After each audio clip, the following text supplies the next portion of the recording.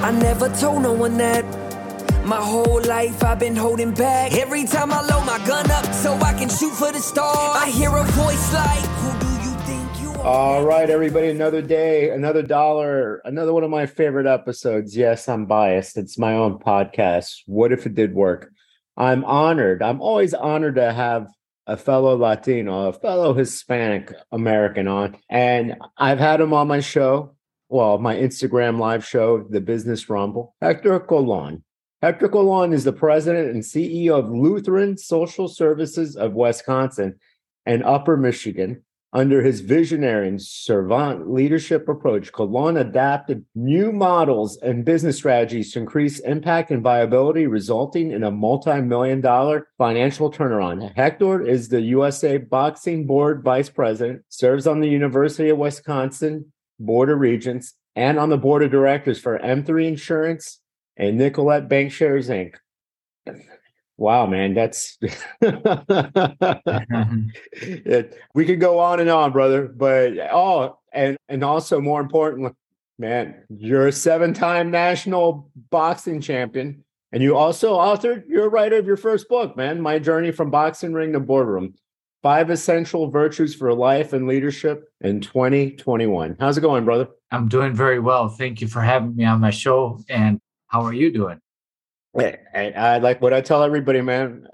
I'm living the dream. I'm alive. I'm healthy. My daughters are alive and healthy. My mom. So everything else is figure outable. It's nice to see you and see you keeping busy on Instagram and your podcast. So it seems like you're doing great and inspiring lots of people with some great guests that you have on your show. You're a great guest, man. Don't be so humble, brother. You boxed. You're at the pinnacle. You're a man in service. You're helping out others. You're living your life in service, man. Talk to us all about the journey, man. How I know you're Puerto Rican because we spoke, and also Colon is like saying, it's like saying Smith when it comes to Puerto Ricans. So, man. Tell us a little bit of the origins. The Hector. Yeah. So both of my parents are from Puerto Rico. I was born and raised in Milwaukee. Both my parents came here, got married. I was born. My sister was born here as well. But my journey to boxing was I was bullied as a young boy when I was 9 years old. I came home with a bloody nose, blood on my face and on my white shirt. And I saw my father as I got in the house, and he said, "¿Qué te pasó? What happened?" I told him what happened. He said that he wanted to take me to the gym so that I could learn how to defend myself. And I remember going to the gym, was intimidated. I saw all these big guys pounding on the heavy bag, and I didn't want to be there. But then I recall my father introducing me to Shorty, who's the boxing coach there, who I think is a giant in the community. He's a giant in my life. He put me in front of the mirror and started showing me some boxing combinations. And quickly he told my father, "Your son is a champion. He's going to become a champ. Your son is a natural. He's going to become a champion." And I'll never forget those words. It really boosted my self-esteem and helped me be the person I am today. No, I'm assuming you were bullied because Wisconsin's not really a hotbed for Latinos. That was right. The person, we'll call him Adam, he called me a spick, the N-word, and told me to get out of the neighborhood. So we were one of a few at the time in that neighborhood, and he didn't want people with the color of my skin there. Man, is he still alive? I haven't seen him since I was 15 years old. I did beat him up a couple times after I learned how to box. But, if I saw him today, I would hug him and I would tell him I love him, because if it wasn't for Adam, for me being bullied, that took me to the boxing ring and gave me all of those experiences, I don't know where I'd be today. Maybe I could have been addicted to drugs and like my sister, or dead like my cousin due to drug overdose, or dead or in jail like many of my friends that I grew up with.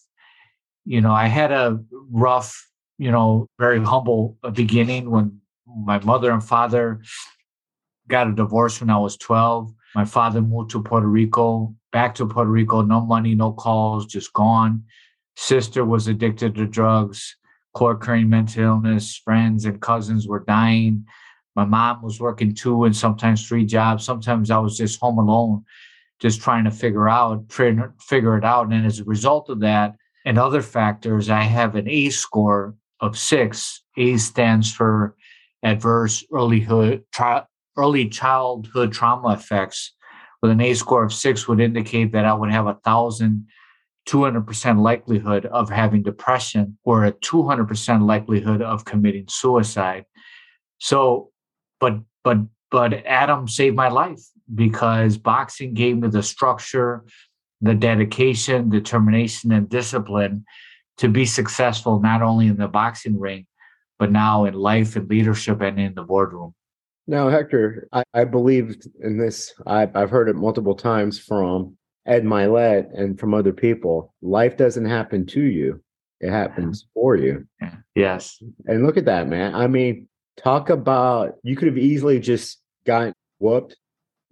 Although, at the time, Puerto Ricans in boxing, Hector Macho Camacho was yes, like winning. So I'm sure your parents were looking up to him and looking up to some of the other boxing legends. But yeah, man, that's an amazing story, because talk about adversity, because, the statistics, we're about the similar age. I'm a product of a single parent. That you and I, we should be in jail, a high school dropout, drug addict, murderers, etc. But those are statistics, and the reason why there's statistics there is so you can prove the statistics wrong, man. You did that, man. Congratulations. Thank you very much. And again, I really credit boxing, Shorty, that coach who was there for me. I learned so many virtues, and I wrote a book, the virtues of courage, humility, temperance, magnanimity, and perseverance. Those virtues I learned in the boxing ring and helped propel me to the boardroom. Well, it also got you off the streets, because to be a boxer, you have to be completely disciplined, right? You had no time for shenanigans. You had no time for other, stuff that could get you in trouble. You and Shorty were completely focused on creating a champion. Absolutely. And you have to have daily habits, daily rituals, daily routines. It's that virtue of magnanimity, of striving for greatness, that I learned in boxing. So I was waking up every morning, didn't matter, below 0 degrees, snow, I'm out there running, and I would talk to myself. I would tell myself, my fiercest competitor, Vernon Forrest, who lived in Atlanta, Georgia, he's not running in the snow or in this cold. And then I would work out in the afternoons, lifting weights, work out in the evenings in the gym, go to sleep early, wake up early, eat right when my friends are having, drinking beer and eating pizza, viewing tapes of some of the greatest who have ever graced the ring.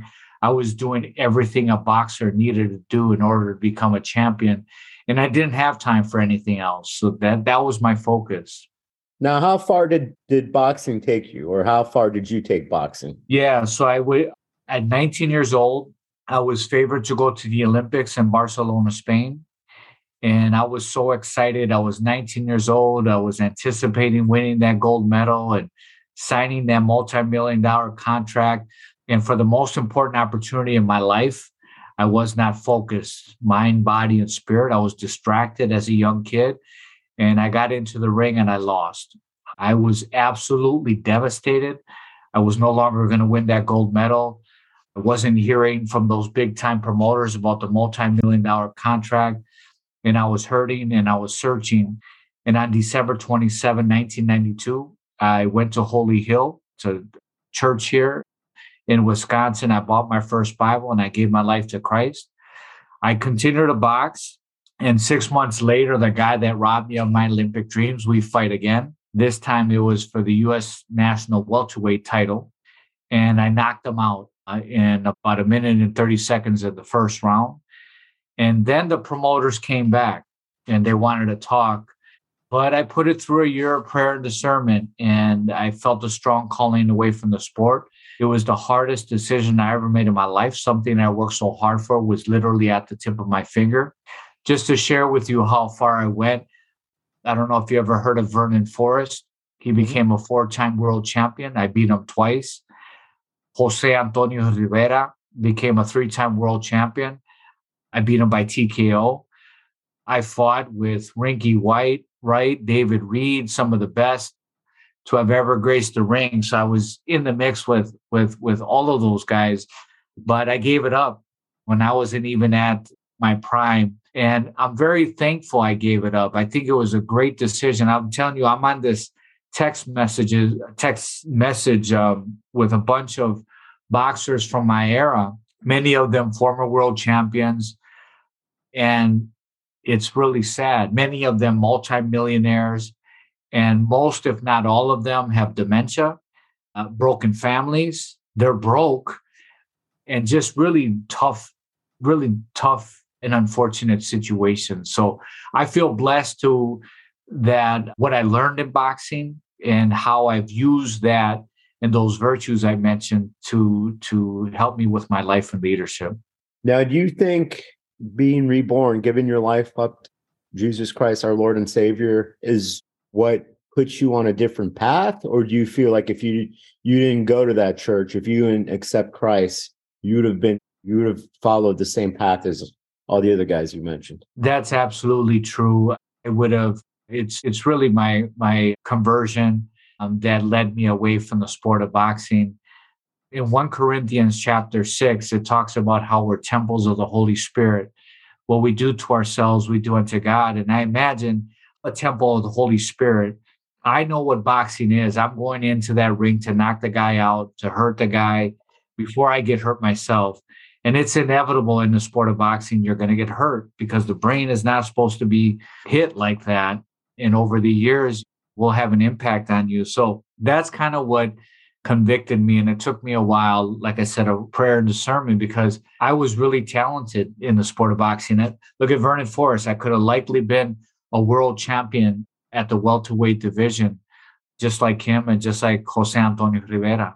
But that wasn't your path, man. You could have gone on to that path and you could have had dementia. You could have had all the brain injuries. You could have gone broke. You could have been dead. You could have been, you could have lost your life to fame, drugs, money, all the vices that so many athletes, so many boxers, because they don't understand that longevity is not, that. And like what you said, the human body is not designed to get pounded on like that. Yeah, it's a very dangerous sport. I just learned the other day that about 13 boxers die on an annual basis, and many others get injured or severely injured. It's a dangerous sport, but again, it's a sport that helped me be who I am today. It's a sport that lifts a lot of people out of poverty and gives a lot of kids from the inner city hope. There's a lot of positives to it, but taking it serious from a career perspective, it's just pretty hard. Now, Hector, was there any time before all this, the CTE, and was there a time like you would just wake up and have like any regret? Man, maybe I did the wrong choice, or no? You made the right choice from the beginning. I know I made the right choice always, but there was always that pinch in my heart of what could have been. I have boxing in my blood, so many times I'd want to come back. But I kept putting it through prayer and discernment, and always felt that wasn't the right path for me, and that my path right now is much better. And I'm blessed. I feel very blessed, and I've got a great wife. I got great children. I've had a great career, been very successful, and happy. Did you win your last boxing match? So my very last one, my second to last one was the one I knocked him out. Mm-hmm. That was Jesse Brasino. My very last one was David Reed.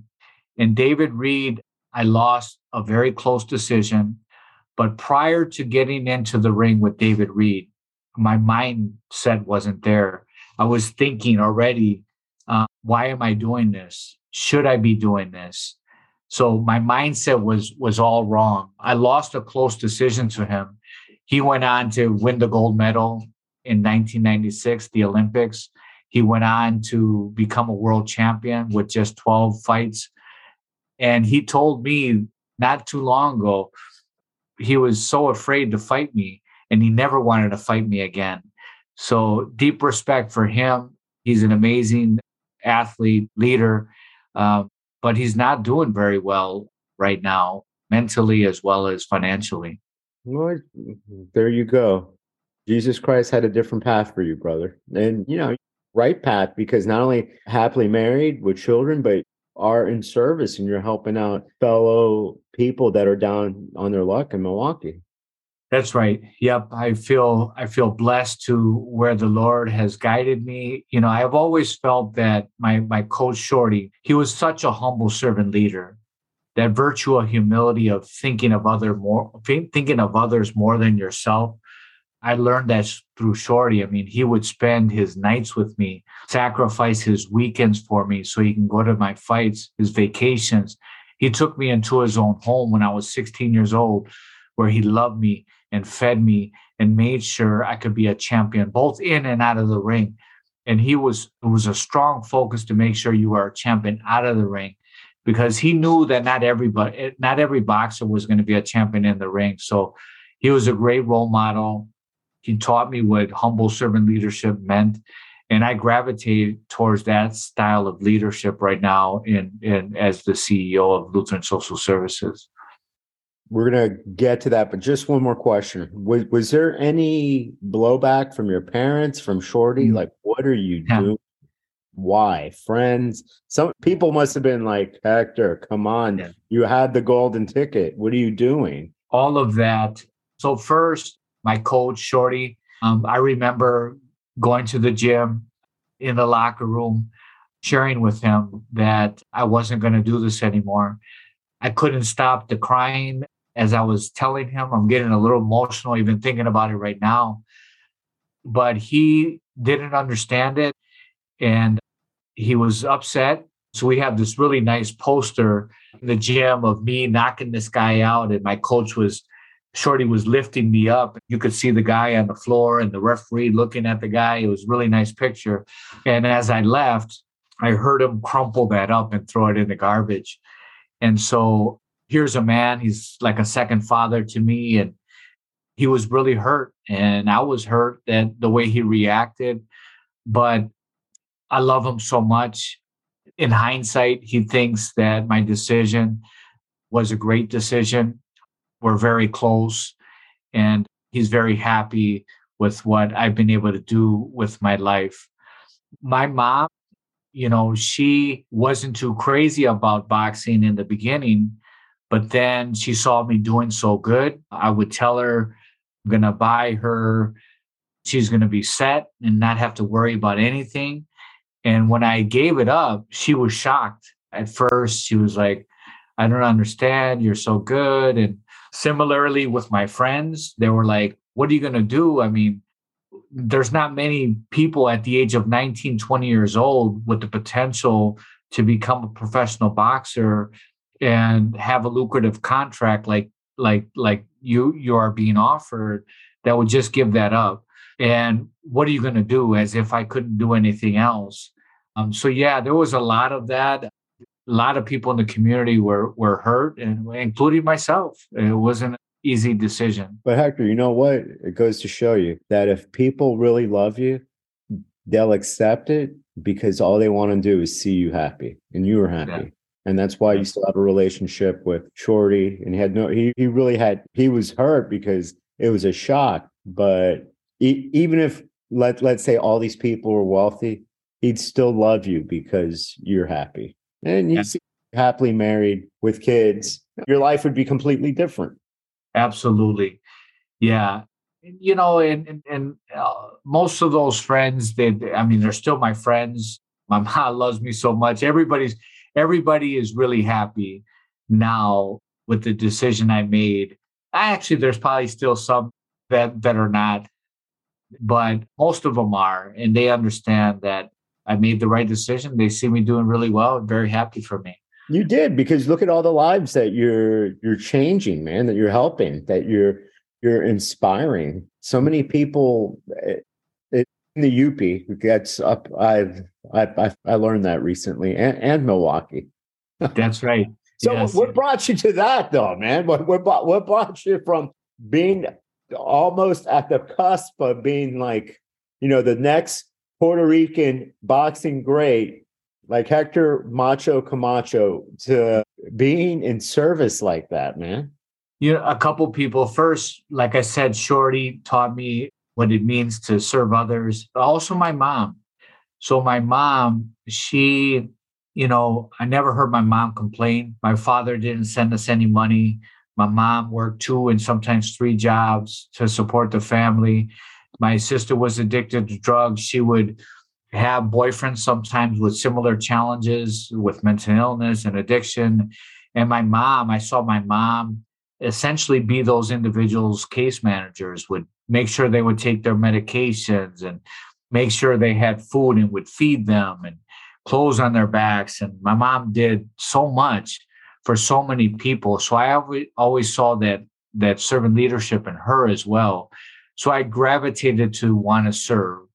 And then with my sister, with her mental health background, I was always interested in that field. So I started off as a mental health clinician. I have a master's degree in occupational therapy. But within 3 months, I became the assistant director of that program. And I've pretty much been in management and leadership all of my career. Before joining LSS, I was the director for Health and Human Services for Milwaukee County. That was a really big job, $330 million budget. It oversaw a psychiatric hospital, juvenile justice, housing, disability services, and it really grew in humility and leadership in that role. And then from the visibility of that role, I was tapped on the shoulder to come to LSS. And I know from our business rumble, I know the answer already because we spoke about it. Did you help your sister get clean? Is she clean? Absolutely. And what the main reason for that was because when I had my daughter, Angelis Maria Colon, who's 20 years old now, my mother told my sister, if you don't start taking your medications and adhering to treatment, you're not going to be able to see Angelis. And that's kind of what did it for her. And that's been 20 years, and she's been pretty stable. A couple relapses within the 20 years, but nothing major that she wasn't able to overcome quickly. So I'm very proud of her for doing that. Her temperance and her self-control and her love for Angelis and me to control her addictions and be more stable. Did you lead her away to Christ as well, or? My whole family tried, and everybody is, they love Jesus, they love God, and maybe not as close as I am, but any relationship's better than none, right? Oh, for sure, absolutely. So, I love this, man. Talk to me about the 5 essential virtues. I had to write them down. 1, I only have a degree in journalism, so this word is big. I only use 1 and 2 syllable words. 3, to try to impress women and people. Essential virtues for life and leadership. Okay, we got courage, humility, temperance, magnanimity, which I had to look up in a thesaurus, perseverance, and servant leadership. Yeah, so I learned those virtues in boxing. So courage. There's no greater fear than entering into that ring. I don't care if you're Mike Tyson, Evander Holyfield, or Hector Colon. You're going into that ring with fear, but it is the dedication, the determination, and discipline that gives you the confidence, that self-preparedness that gives you the confidence to enter into that ring. And then there's nothing like having those hands raised in triumph once you won, because you worked so hard to achieve your goal. So when you think about that virtue, how about getting into the ring of life, or getting into new leadership positions, or getting into the boardroom? So it taught me that I can do all of that. I just need to be dedicated, determined, and disciplined. So for me, I've been advanced to roles that probably I wasn't qualified to have. For example, I was the director for economic development for WIDA. WIDA is the second largest bank by way of assets in the state of Wisconsin. At the time, I have a master's degree in occupational therapy. I didn't have a finance background, an MBA, or a business background, and yet I was leading the second largest bank by way of assets in the state of Wisconsin, and did a really good job. But I immersed myself into the industry. I read the books. I took courses. I got mentors, and I worked really hard. So that virtue of courage gave me the ability to take on that risk. Well, what people don't understand is you have to have courage, man, to start. You have to have courage to do something different. People are just so used to being in their, fear of rejection, fear of failure, fear of everything. Without courage, man, there's no possibility in the business world, personal life. Well, I don't know if I can ask her out. She might say no. Or what if the second date's horrible? What if the third date? Absence of courage, though, to me, is one of the reasons why everybody's just like, so many people are stuck instead of just like, hey, suck it up, breathe in confidence, breathe out weakness, and hit it. And yeah, trust me, when it comes to boxing, you don't have to be a heavyweight and go up against Evander Holyfield or Iron Mike, man. Just way back my days in college, I tried it for fitness. And it was funny because, and he was an ex-Gold Glove, and we were doing it, we were sparring, and it was his reaction. I accidentally hit him below the belt, and he knocked me the F out. And I thought, but it was funny because it was always that question. I'm like, how is that possible? Because, you being in fraternity, plenty of fights, nothing. But yeah, you can literally punch somebody that hard to knock some sense in them. Definitely. So yeah, I call courage the first of all virtues because it makes all other virtues possible. And if there is no fear, there is no courage, right? So it's overcoming the fear and getting into that ring or getting into that boardroom or getting into those opportunities. But again, then applying dedication, determination, and discipline, that self-preparedness to be successful in whatever endeavor you get into. You're going to laugh. It takes me courage just to do this. I'm an extreme introvert. So even before talking to you, yes, we've spoken before, and I'm like, oh my gosh, all these things are racing through my head. And yeah, that's great. I wouldn't have known that from you. So thank you for... Yeah, you watch all those videos and all that, but before, I always have to take a deep breath, or being on someone else's podcast or being in live or on stage. I'm like, oh my gosh, how about if I stumble? How about if I do this? Yeah, man, you always have to have courage. And I'm sure even Evander Holyfield at his prime, Iron Mike before getting knocked out by Buster Douglas, and you still have to have some like doubt, man. You still, unless you're insane, we're human. Yeah. And especially if you do fall, like the Holyfield. Everybody falls, man, but you have to get back up, and it takes courage to get back up. Mm-hmm. And most boxers, will tell you, yeah, they have fear, man. The fear that they could lose, fear that they could get hurt, fear that they could even die. So it's part of the process, and it's okay. It's okay to have a little fear before a podcast like this, or have a little fear before a major keynote, or have a little fear before a major board meeting. That's all natural. It's part of the process, but you keep working hard and do the best you can and be ready. So talk to me about humility. It's funny because in the Bible, it says humility, but yet, especially with Instagram and social media, we all want to be #winning. We all want to pretend we're like Muhammad Ali, the quotes, and acting like, humility sometimes is checked out a long time ago, or the lack of it, the lack of empathy and the lack of humility. Yeah, I usually talk about humility within the context of the way the ancient philosophers and early Christians talked about it, which is really within the context of serving others.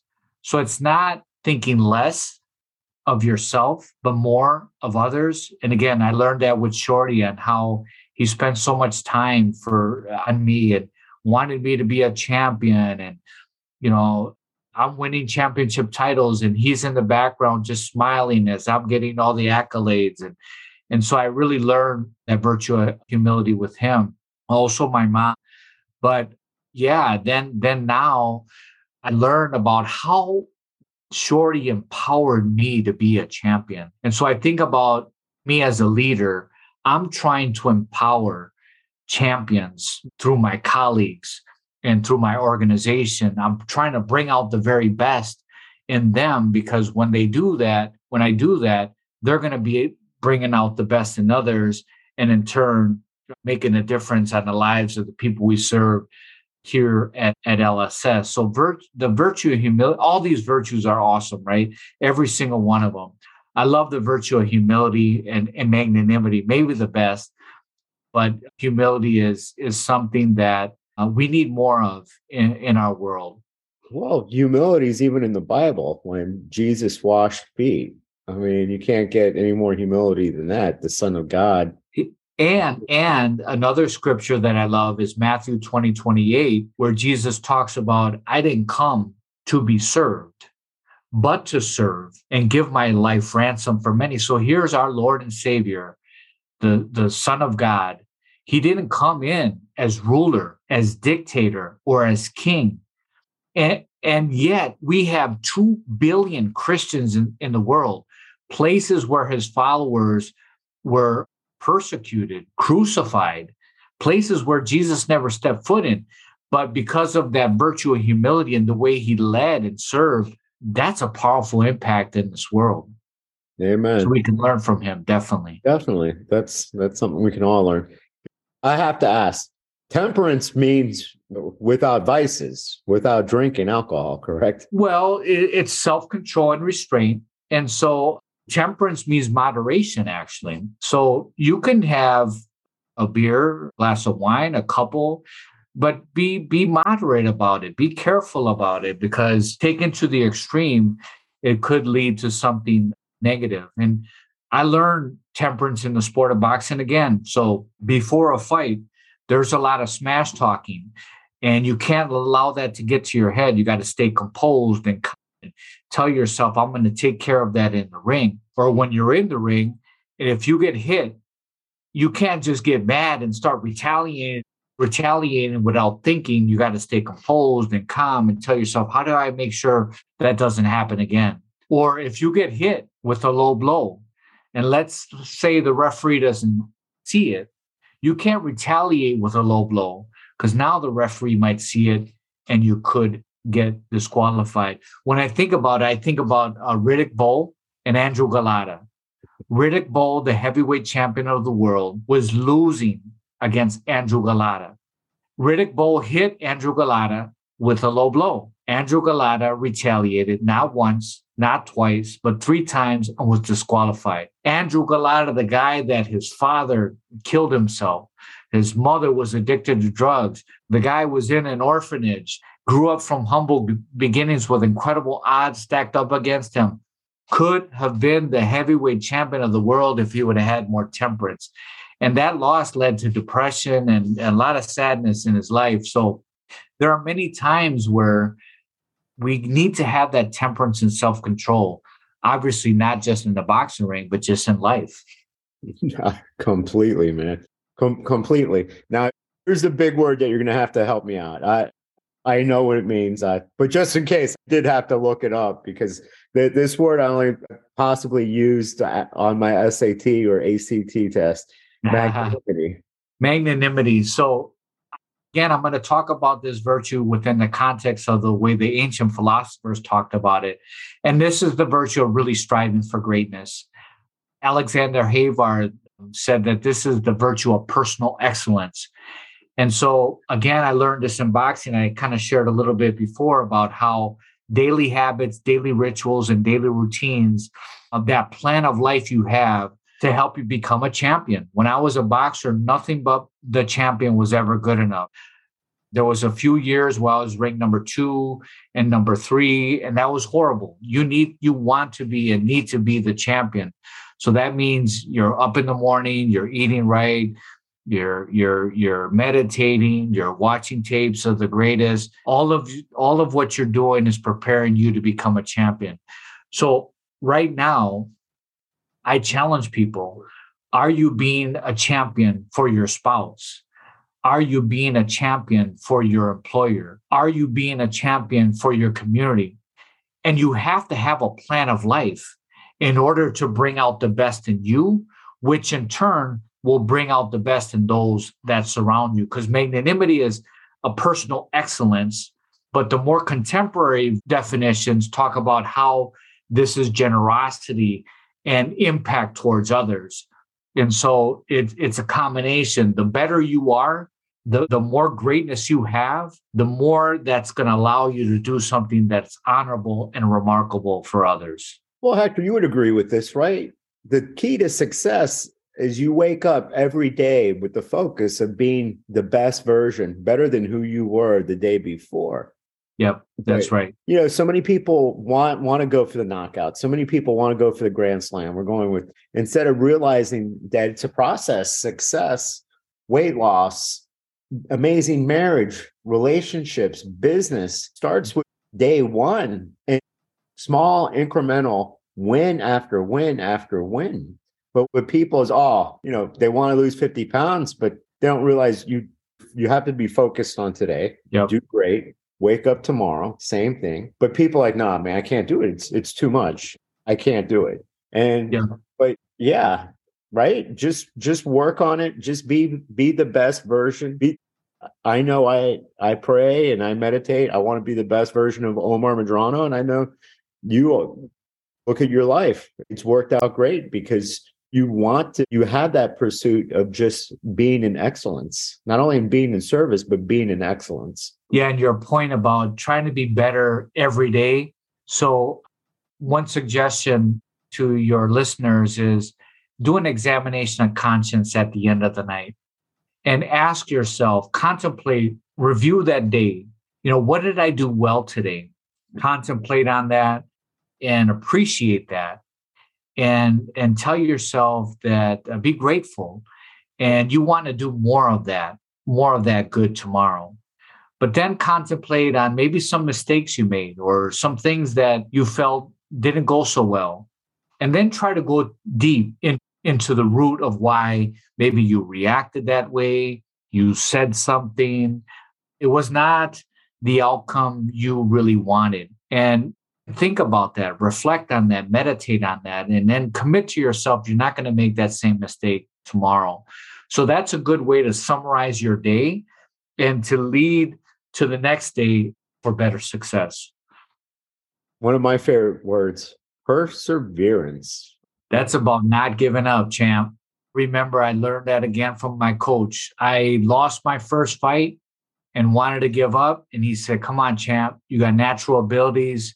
You could become a champ, but you got to keep going. And then I lost my second fight and I really wanted to give up. Like this intense fear you feel, then you lose. And then I started crying and I'm like, there's nothing fun about this. And he had this overwhelming confidence in me. He's like, come on, champ. I see your ability. You can become the champion. You got to keep at it, champ. I will help you, champ. Let's do this, champ. And again, the way he said it, so look, third time's a charm. I won that fight, became a 7-time national champion, competed all over the world with the United States national boxing team, favored to go to the Olympics. Man, I remember going to Poland, with my own biases, by the way. I thought they were going to be racist because I was bullied by a racist kid. And I didn't learn that. I didn't experience that. I met the Polish president. They had good accommodations, man. They even gave us their blood soup, which I didn't like very much, but I was trying to be gracious and I eat it. They were so nice. I remember going to Russia during the Cold War and everybody said, don't go to Russia. They're terrible people. And man, I had one of the best times in my life in Russia. And we didn't even understand one another, but we had the the greatest time. And I remember going to Barbados where I thought I was poor, but I experienced true poverty. And I just got to appreciate what we have in these United States of America. All that diversity of perspective and backgrounds really shaped the person I am today, in addition to all those great virtues I learned. But if I would have given up when I back then, I would have never had this experience. Then on my life journey and up to different leadership roles, and I was passed up for a couple major CEO positions, two of which I thought I shouldn't have gotten. I felt a little discouraged, but then I started to doubt myself. Am I capable of becoming a CEO? Then I heard Shorty, that giant, that echo, don't be a quitter, champ. Come on, champ, don't be a quitter. And I kept moving forward, and here I am, president, CEO. I sit on corporate boards. I'm a keynote speaker, and things are going great because I was willing not to give up. And the president and CEO of the Lutheran Social Services. I'm reading that because, man, to memorize all that, that's a mouthful. Lutheran Social Services of Wisconsin and Upper Michigan. Now, this is the church, though, that you found Christ too, right? No, it's not. So actually, I'm Catholic, and on my journey to become the CEO here, I actually almost withdrew my name midway through a 6-month process because I learned that I would be the first non-Lutheran, non-pastor, non-Norwegian to run the organization at the time, 135 years. And honestly, I thought there's no way in hell they're going to hire me. But I was also fearful of rejection. But long story short, I shared my thoughts with the HR consultant and the board chair, and they both encouraged me. They said, we love your background, your experience, your vision, and everything you've shared with us thus far, but you got to go through the full process to get the job. And so I did. Funny story, the very last, so many interviews and psychometric testing and psychologists, but the last interview, the Lutheran bishop was in the interview, and he says, so Hector, what do you think about Martin Luther, the reformer? Mm-hmm. So here I am. I was like, oh, shit. How do I answer that? If I screw this up, I'm going to really mess up. And so I just spit back and I said, he was a great Catholic. What else can I tell you? Everybody laughed. And technically he was. I got the job. He was. You're going to laugh because most people, you went for it. Most people, that's what my book and the podcast, most people, nah, man, I'm not. To me, I would say go for it because Lutheranism was the first. I mean, we're both Catholics, so we know It was Catholic, and then it was Martin Luther who created Lutheranism, and he, the 400 pages or whatever on the Vatican. But technically, you were right when you said he was a great Catholic. Yeah. But yeah, man, because you beat all those odds from the moment, everything that you spoke about, you beat odds. So heck, man, not being from Wisconsin, not being 6'10", and a Viking, not being Lutheran. I mean, that's the story of your life, man. You're an overcomer. You're an overachiever. You had that job, man, right when you put your application in. Absolutely. I learned how to fight, man. Fight to the top. Yeah, man, that's the story. And I'm sure you talk to kids about this, right? Oh, absolutely. I feel part of my personal pasta. So I do keynote speaking, and I've done many of them across the country. And I really love it because I connect with people. People connect with these virtues and my story. They're very practical. They're very reasonable and very relatable. And so I just did one the other day, and people loved it. And I love meeting people and really touching them through these virtues. Now, any old school people, any boxing fans run into you and go, "Oh my gosh, you're a Hector Golan," or I'm sure, right? Sometimes, but the ones, yes, the ones I don't know if you know Montel Griffin. He became a world champion. He's still a friend. We keep in contact. Raul Marquez, he's a Showtime commentator. We keep in contact. He's actually doing pretty well. He's one of the ones that were more successful And as a Showtime commentator, he's doing very well professionally.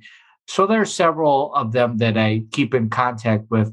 I'm also on the U.S. Olympic National Boxing Board as a way to give back to a sport that helped create the person that I am. I remember, they were flying us all over the world, giving us Adidas and gear and food. And so I'm very appreciative of that, and I want to give back. Well, I grew up on boxing. My grandfather would always watching the pay-per-view events as a little kid. I'm old school, so to me, it's boxing. There's no mixed martial arts. There's no Dana White. There's none of that. And, think about it, man. If it wasn't for boxing, the Cold War ended because of Rocky Balboa.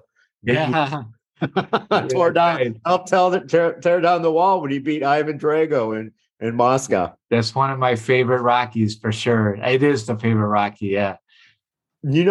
People don't Sylvester Stallone has a story like you, man. Stubborn. What I have to say, to be successful, you have to be stubborn. Yeah. You and him are stubborn. Nobody wanted him. Everybody wanted that movie, and he's like, no. He was poor, had to sell that dog. He's like, no. They're like, we'll give you more money. No, it's my movie. And awesome. He succeeded. But each movie, Rocky, has life lessons on success, on falling down, on getting up. People, they laugh because Sylvester Stallone, or they like to make the accent or whatnot. But man, the guy's a champion. The movies are about being a champion. You're a champion, brother. Absolutely. Thank you so much. Yeah. And he was an underdog, and he rose and defeated all odds. So where do we get this book? Yeah, you could purchase it on the site at www.champinstitute.com, or you can purchase it on Amazon as well, which is My Journey from Boxing Ring to Boardroom, 5 Essential Virtues for Life and Leadership. What's next, Hector? Are you just going to ride off to the sunset being the president and CEO, or?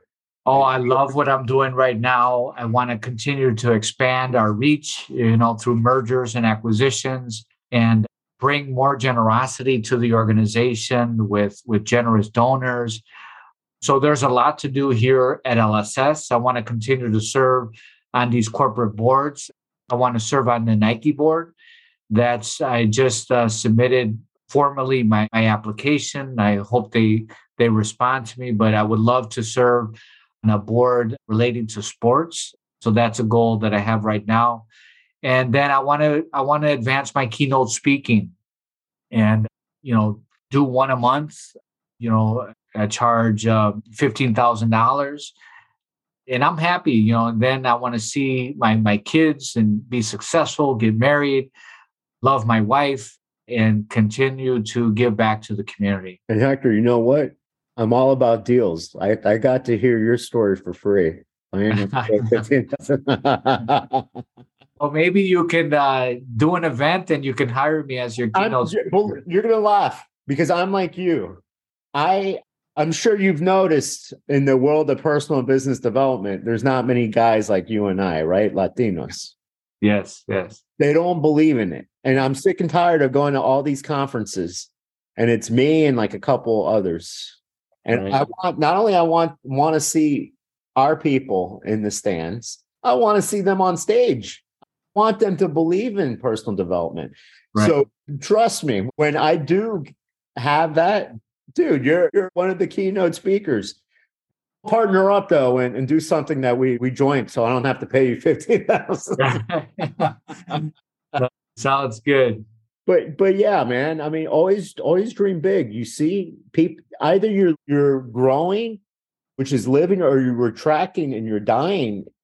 You have these plans. Like if you had the next 300 years with you probably will, and you'll accomplish these things in only a couple of years, man. Because like that kid that got his ass kicked by Adam, man, you got the hell back up, and then you became his Freddy Krueger, and you kept on kicking his ass, man.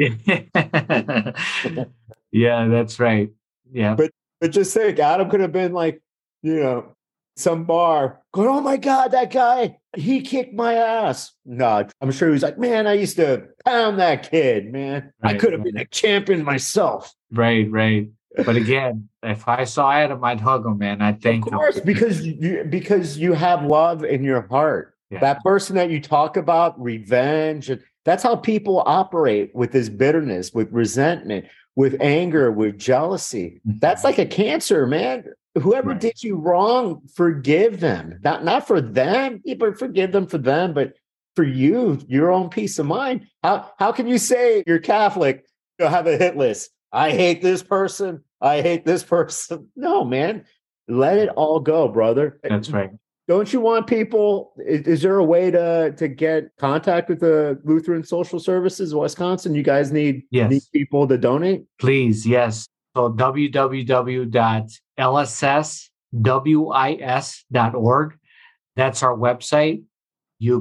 We have a place to donate there or ways to contact me to learn more about our mission and what we're trying to accomplish. You know, we serve individuals with incredible odds stacked up against them. A child in crisis who has nowhere to go, a family in turmoil that might be facing eviction, someone struggling with addiction or severe persistent mental illness, an elderly person or a person with disability that needs just a little bit of help to live independently or successfully in the community, or that refugee that's fleeing from war and persecution. We serve these individuals about 30,000 on an annual basis, 95% of which indicate that we have improved their quality of life. So we'd be honored for you to join the LSS family as a donor, as a partner, as a friend. Well, you know what? It's just like your life story, brother. Everybody falls, man. There's the ebb and flow in life. Yeah. No judgment. Everybody needs help, man. I've been at times where I've only had 23 cents in my bank account. I've been at times where credit card debt, whatnot. So don't come from a place of judgment. Come from help. Pick up that person. You want to start changing the world? Change it within here, man. Change it within your heart. Be in service. Don't say you're Christian. Act. Actions speak louder than words, right? Yes, be Christ-like is what being a Christian means. Because, you know, we can say, oh, I'm Catholic and I had all the sacraments, but what do? Nothing. I go to Mass. I'm just giving an example. I don't want. Right. No, I know. All right, brother. You know, it's crazy with you. I can talk to you just like that business rumble, just like that time on Instagram. We connect. We're like-minded people, except for the simple fact I have 0.0 athletic ability. I tried as a kid.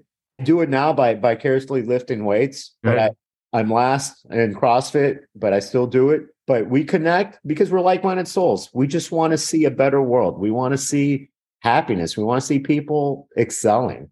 Yeah. So thank you for having me on the show. And thank you for doing this, because you're imparting a lot of wisdom into the universe that will be helpful to help people grow in their leadership and humility. Whenever I'm in Wisconsin, there's always a first. I'm going to look you up, man. And we're going to be on those stages together. That's a promise. And I'm going to email your assistant my cell phone if you ever have any questions or thank you. Anything. Brother, God bless both of us. We're alive, we're healthy, we're well, we're thriving. Thank you. Thank you for the opportunity. And I didn't have to pay $15,000 to hear you speak. So win-win. All right. Best of luck. All right. Likewise. Bye-bye. What if it did work? What if you took action and made it happen and started living inside of your purpose? What if it did work? Right now you can make the choice to never listen to that negative voice no more. The hardest prison to escape is our own mind. I was trapped inside that prison for a long time. To make it happen, you gotta take action. Just imagine, what if it did work?